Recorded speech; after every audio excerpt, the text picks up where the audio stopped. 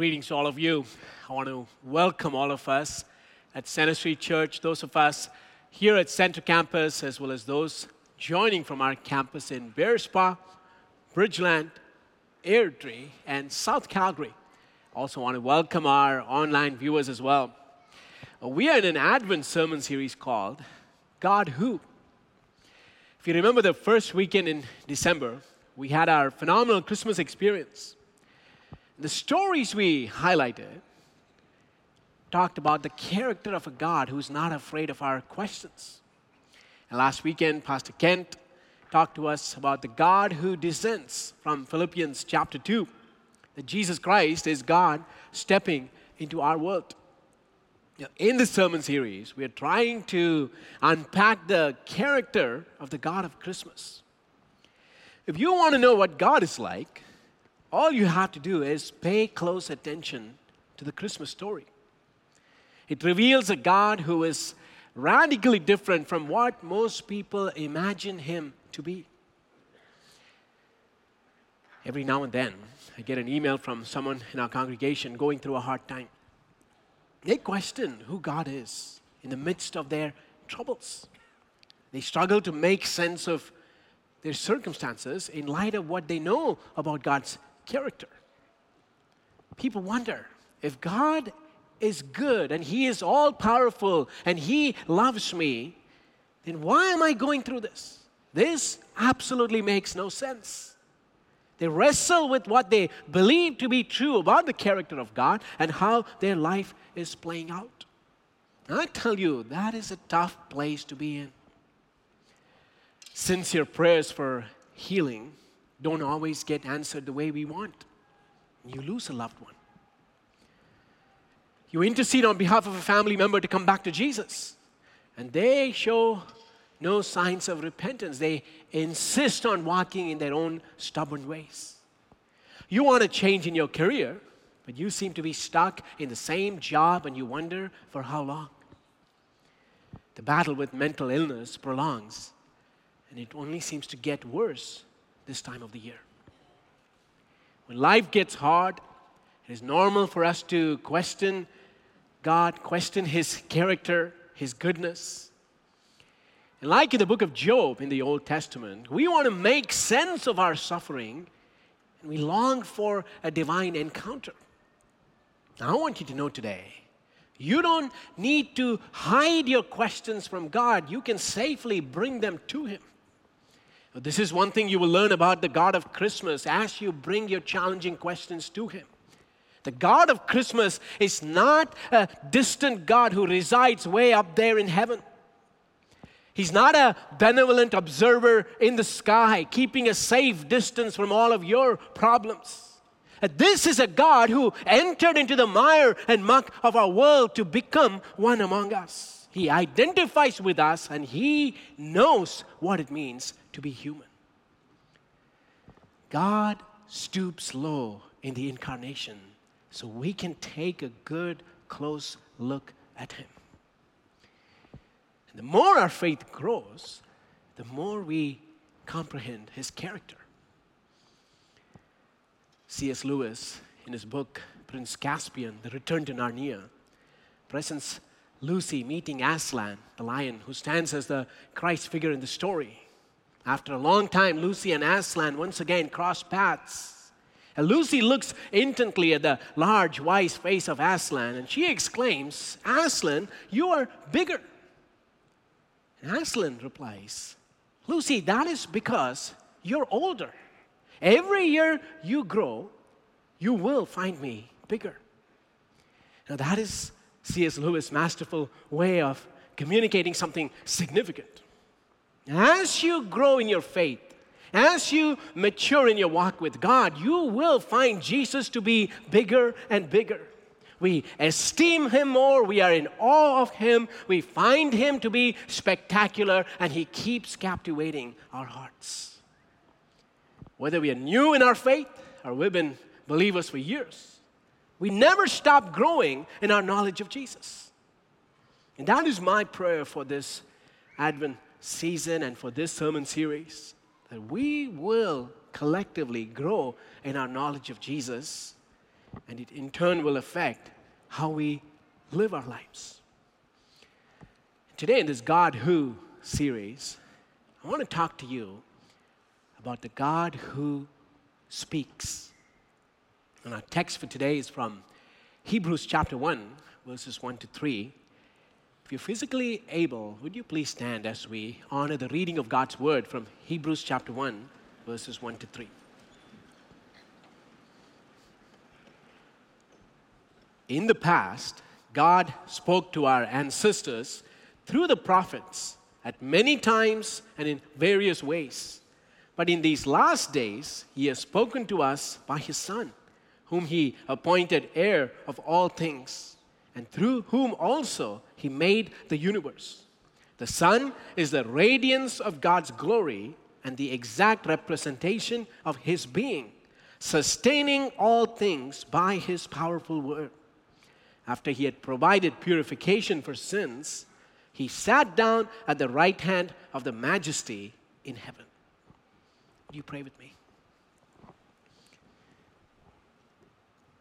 Lord, in the busyness of this season, we intentionally pause and quieten our hearts because we believe You still speak today. We believe that You can personalize this message to each one of us here in this place, wherever we may be in our walk with You. So Lord, I ask that Your voice will be ever so clear this morning. That we will hear the truth of Your word. Our lives will be no longer the same as a result of that. Would You draw us closer to You?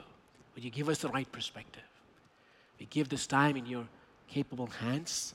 And we pray this in the powerful name of our Lord and Savior Jesus Christ. Amen. You all may be seated.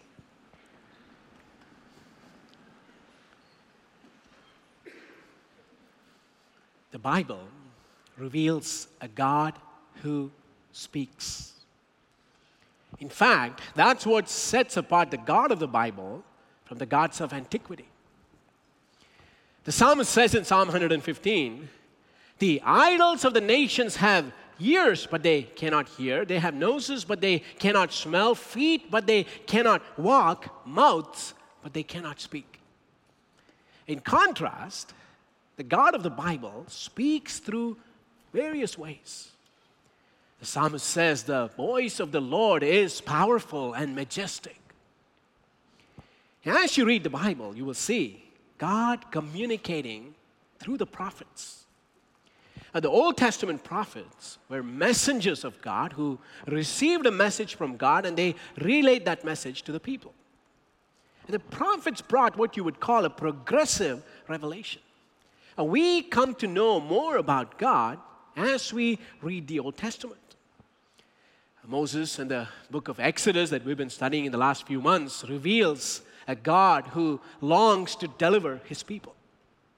Isaiah presents a God who is eager to commission someone to speak on his behalf. Jeremiah is the weeping prophet who communicated God's heartbreak over the spiritual failures of His people. Hosea is the prophet who married a prostitute to communicate the drama of God's redemption story. The minor prophet Amos presents a God who wants justice and punishes all forms of wickedness. God communicated in piecemeal form in the Old Testament. And by the time you come to the end of the Old Testament, you will know a lot about God. The writer of the book of Hebrews points out, God spoke in times past through the prophets and in various ways. They were all legit. God spoke face to face with Moses. He spoke through a still small voice to Elijah. He communicated through dreams and visions. He revealed Himself through circumstances. The truth is, God still speaks today, and that just hasn't changed. God still communicates in various ways to His people. He speaks through the Bible, the written Word of God. There was a time in my life as a fairly new Christian, I was sensing God was calling me to full-time Christian ministry. the time I was doing my bachelor's in business, and I wondered what all of this meant for the implications for my life.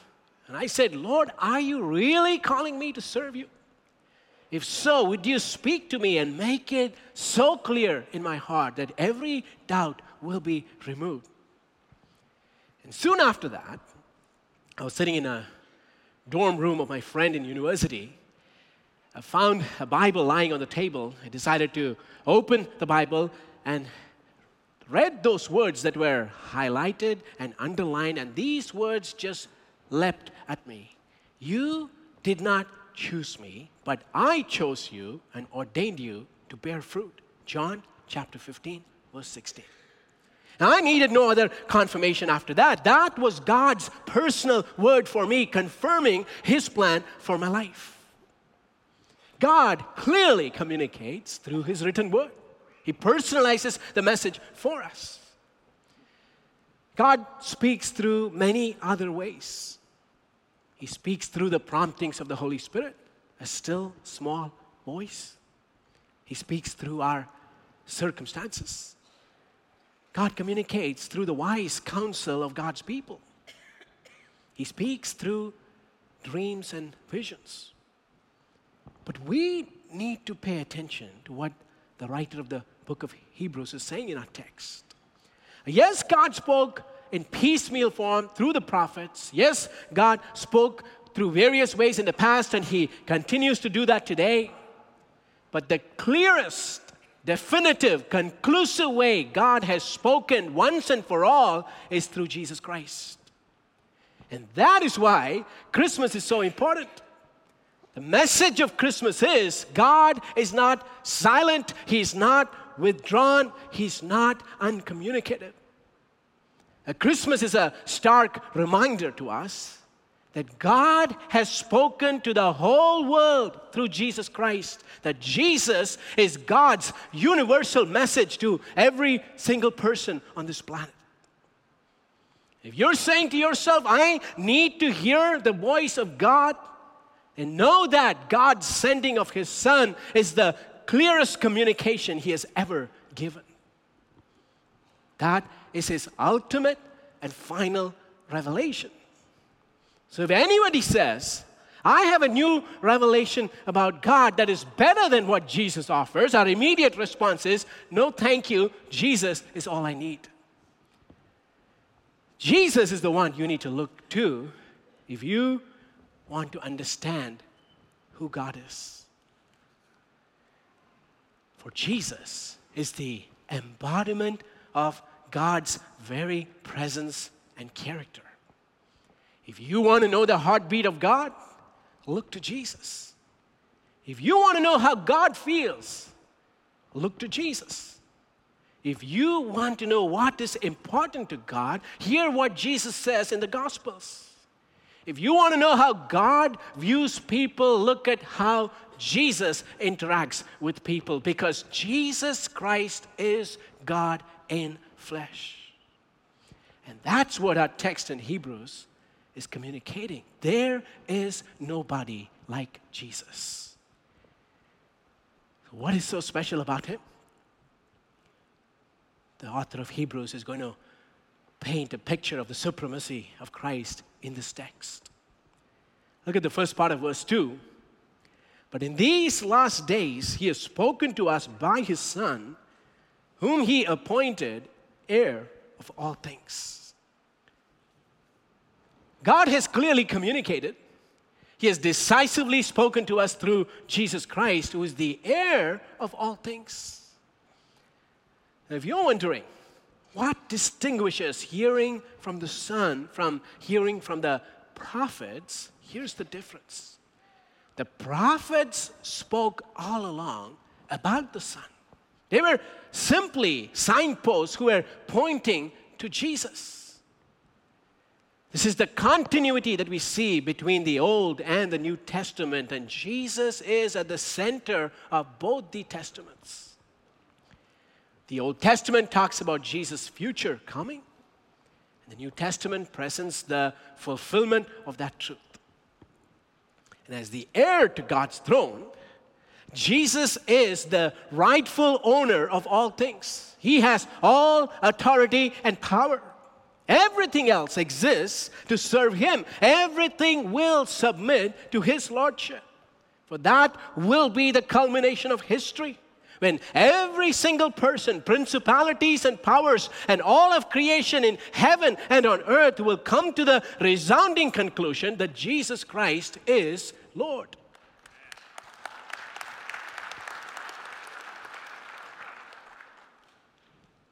Our text also says in verse 2, but in these last days he has spoken to us by his Son, whom he appointed heir of all things, and through whom also he made the universe.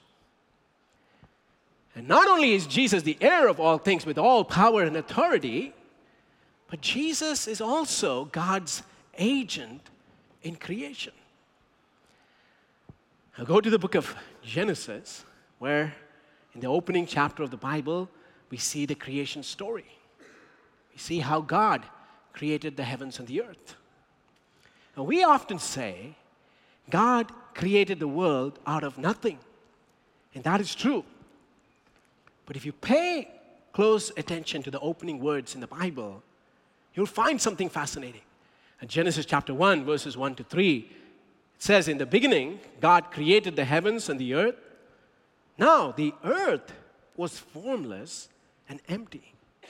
Darkness was over the surface of the deep, and the Spirit of God was hovering over the waters. And God said, let there be light. And there was light. And look at the condition of the earth before God spoke light into existence. It was chaotic. Everything was dark and formless. Now, that word formless is used to refer to a wilderness or a wasteland. The word empty or void means waste. So that's the earth before life came into being. It was a wasteland. Then what do we see? We see the creative miracle of God. The Spirit of God is hovering over the waters, and then God spoke. Let there be light, and there was light.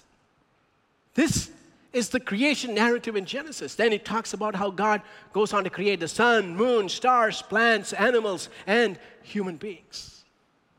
So when God spoke his word, he redeems the chaos. He transforms the wasteland, and light shines that very moment. Darkness has no option but to flee. The chaos is turned into a creative miracle of God that leads to life and beauty. Now, the creation account in Genesis describes how God takes a wilderness and turns it into something that declares his own splendor and glory. He makes everything good, and like an artisan, he creates an incredible, exquisite work of art that is a masterpiece. So that's the creation account in Genesis. Let me show you the parallels in the New Testament. Because as you open the New Testament and come to the pages of the Gospel of Matthew, what do we see? We see darkness and chaos. There was no word from God for over 400 years since Malachi, the prophet. The nation of Israel had hit its lowest of lows. They are under one foreign empire after another. They are oppressed. They are suffering. The people of God were languishing in darkness. And what do we see in the Gospels? Like in Genesis, the Holy Spirit comes into the picture. He moves powerfully, and his power overshadows a teenage girl. She gets miraculously pregnant, and she delivers a baby that is no ordinary child. This is the Word of God. God, who spoke in the book of Genesis, speaks once again so clearly and powerfully by sending his Son, Jesus Christ.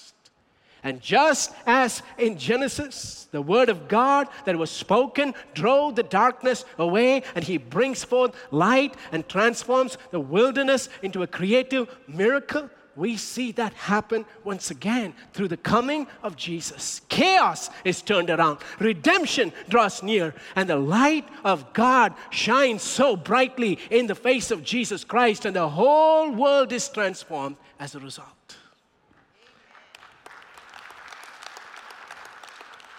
Jesus is God's agent in creation. What else does Hebrews say? Look at the first part of verse 3. The Son is the radiance of God's glory and the exact representation of His being. Now, that is another way of saying the Son is the Father's signature.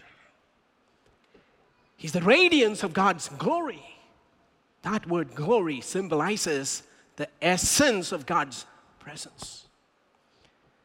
So Jesus is the radiance of God's glory. Jesus manifested God's visible presence. And Jesus is not just a radiance of God, He is the radiance of God. Remember what Jesus Himself said about Him in John chapter 14, verses 8 and 9? Philip, one of Jesus' disciples, said, "Lord, show us the Father, and that will be enough for us." Jesus answered, "Don't you know me, Philip, even after I have been among you such a long time? Anyone who has seen me has seen the Father. How can you say, 'Show us the Father'?" Can't get any clearer than that. Seeing Jesus is like seeing the Father. Jesus does not just resemble God, He is God. Jesus doesn't have just a spark of divinity in Him, He is divine.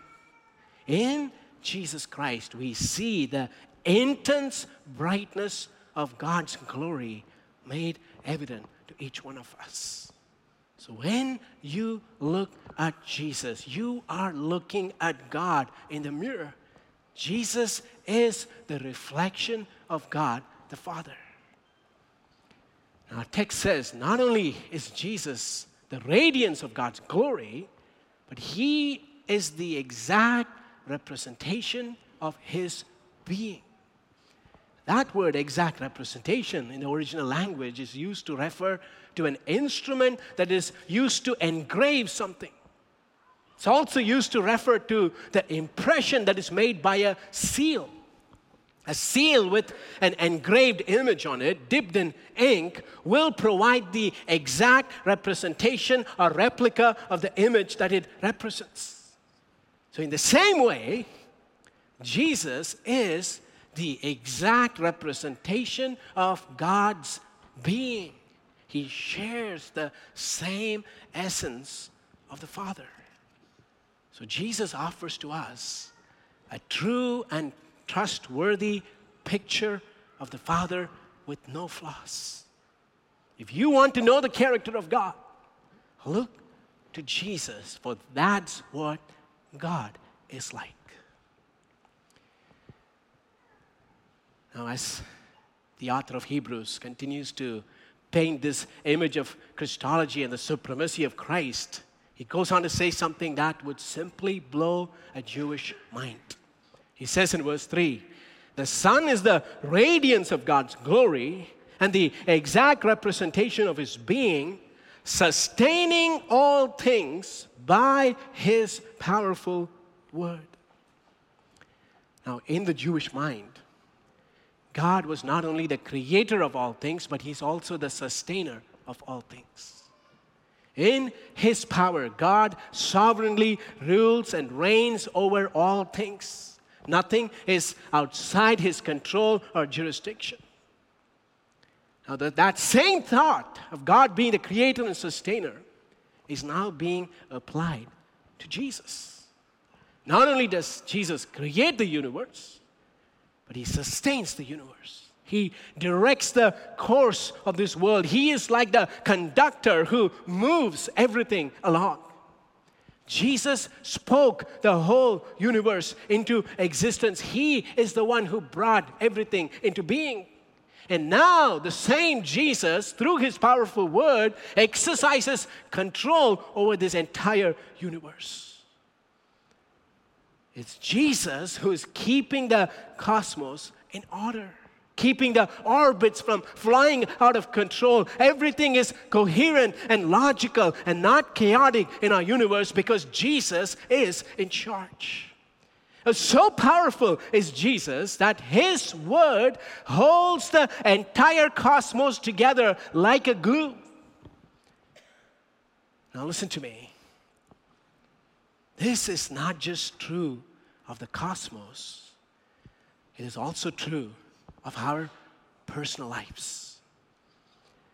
When you go through a season in life and you feel like your whole world is falling apart, you feel let down, you feel disillusioned, you can't make sense of what is happening in your life right now. You feel despair and disappointment and disillusionment, and you're drowning in all kinds of negativity. In those moments of life, when you come to Jesus wounded and broken and look to him for help, he holds you together by his powerful word. For if he can keep the entire universe from unraveling, surely he can keep your world from falling apart.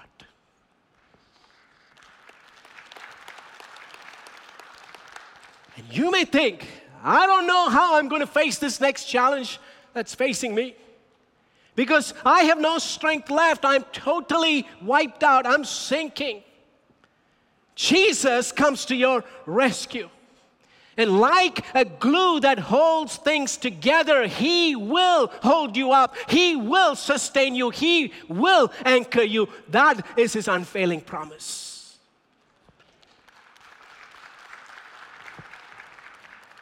So as the author of Hebrews paints this glorious picture of who Jesus is, he comes to the culmination of our text when he talks about the preeminent work of Jesus Christ. The last part of verse 3. After he had provided purification for sins, he sat down at the right hand of the majesty in heaven. You can call Christmas the greatest rescue mission ever. Why did Jesus come? Why did he leave the glories of heaven to enter into our world as a human? He came primarily to offer purification for our sins. That was the work of the high priest that every Jew was aware of. All of the priestly ministry of the Old Covenant were foreshadowing what was to come. They were all signposts that pointed to Jesus. And our sins have separated us from God. It has cut off all forms of communication. But the miracle of Christmas is God is the one who takes that first initiative to speak. He sends his son, he bridges the gap, and he restores our relationship with him. Jesus was born to die. That's the reason he became a human. And because of Christ's sacrifice, we are the forgiven, redeemed community of God's people. And if Christmas is about presents, this is the best present you can receive. The gift of forgiveness and a fresh new start. In the Old Testament, the high priest who offered purification for sins on behalf of the people never had a seat in the temple, because their work was never complete, never finished. Their intercession was ongoing. But Jesus, by his death on the cross, paid for the sins of the whole world. And he says on the cross, it is finished. The work is complete. The mission has been accomplished. And that's why Hebrews says he's now seated. The price has been paid in full. And where is he seated? When someone is seated at the right hand of a monarch, they're sharing the throne with the ruler. It's the place of highest honor. And that's where Jesus is, having finished his mission on the cross. He's seated now at the right hand of the Father, sharing the throne with him. Christmas is a reminder that Jesus came to save us from our sins. It's the primary reason for his coming. Let me share a popular Christian quote. The source is not known, but it communicates accurately what we believe about Jesus. If our greatest need had been information, God would have sent us an educator. If our greatest need had been technology, God would have sent us a scientist. If our greatest need had been money, God would have sent us an economist. If our greatest need had been pleasure, God would have sent us an entertainer. But our greatest need was forgiveness, so God sent us a Savior. Christmas is all about this Savior. It's not a cultural holiday where we exchange gifts with one another and honor Santa Claus. But this is about the gift of a Savior who's come down from heaven. And we give praise to God for his precious gift. We reflect on his suffering, on his sacrifice. The Word of God became flesh. He bears the exact image of God. He reveals what God is to us, and he paves the way for us to be reconciled with him. That is the crux of the Christmas message.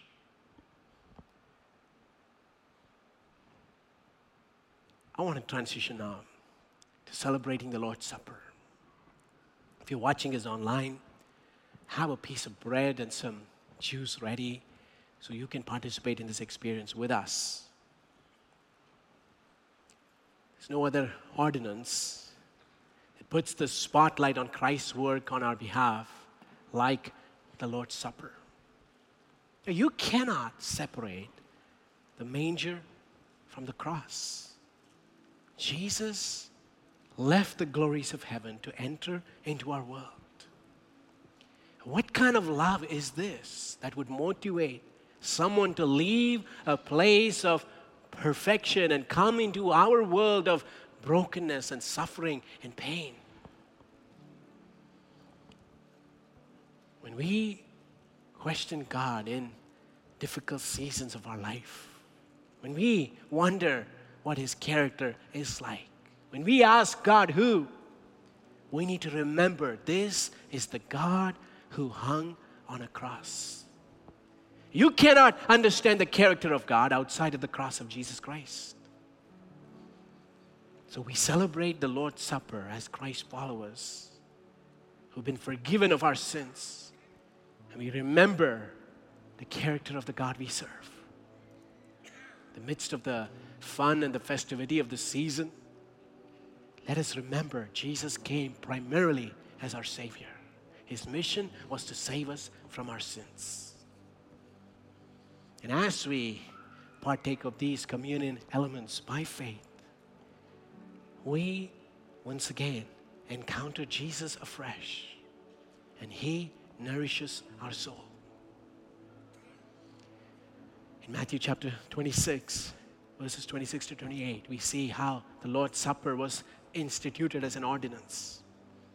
While they were eating, Jesus took bread, and when he had given thanks, he broke it and gave it to his disciples, saying, "Take and eat. This is my body." Then he took a cup, and when he had given thanks, he gave it to them, saying, "Drink from it, all of you. This is my blood of the covenant, which is poured out for many for the forgiveness of sins." So what we hold in our hands are visual symbols and reminders of Jesus' sacrifice on our behalf. They, when we partake by faith, minister life to us because we encounter Jesus in the process. So why don't we take a moment right now to close our eyes and prepare our hearts so we can meaningfully partake of these elements. And this is the time.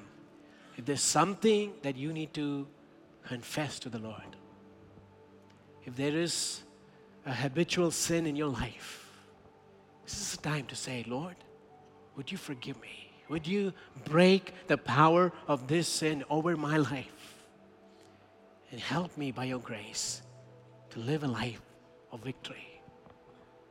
Let's maintain a moment of silence, and then I'll pray for us, and then we'll partake of the elements.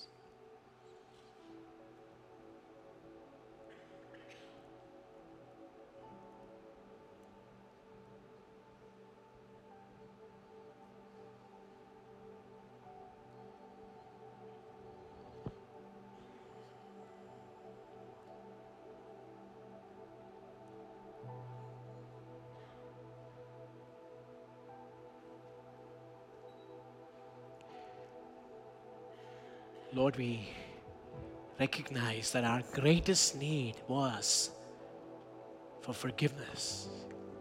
And that's what you have so generously offered us through Jesus Christ. You've given us the gift of a Savior.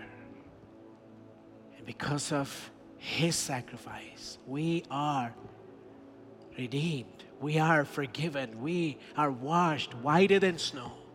And we stand before your presence with no fear and condemnation, but with the assurance that we are sons and daughters of the living God.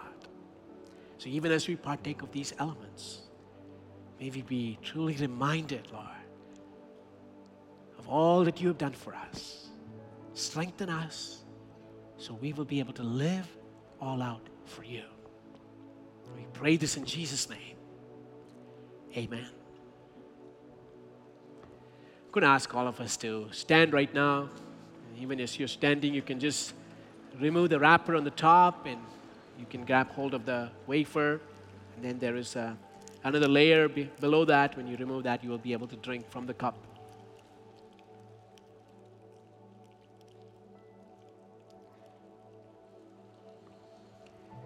If you want to hear God speak, look to Jesus and no further. Because Jesus is the most definitive, conclusive way God has spoken. The body of Jesus was broken for us, and that is God's way of saying to us, that's how much I love you. Let's partake of this bread with gratitude.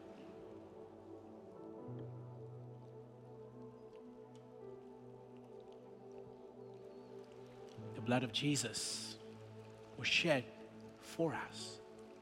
And that is God's way of saying, you are my sons and daughters. You belong to my family.